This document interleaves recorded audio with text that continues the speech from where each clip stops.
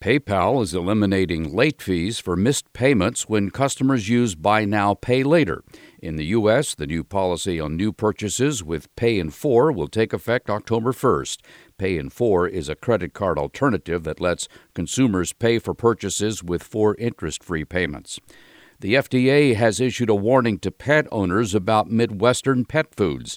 The agency said the company's dry pet food products have been associated with the illness or death of hundreds of pets. The FDA has received reports of 130 deaths and 220 illnesses.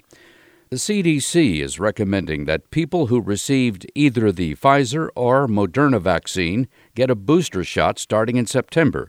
The agency acted after reviewing evidence that the vaccine's effectiveness against COVID-19 begins to wear off over time. I'm Mark Huffman. Learn more at ConsumerAffairs.com.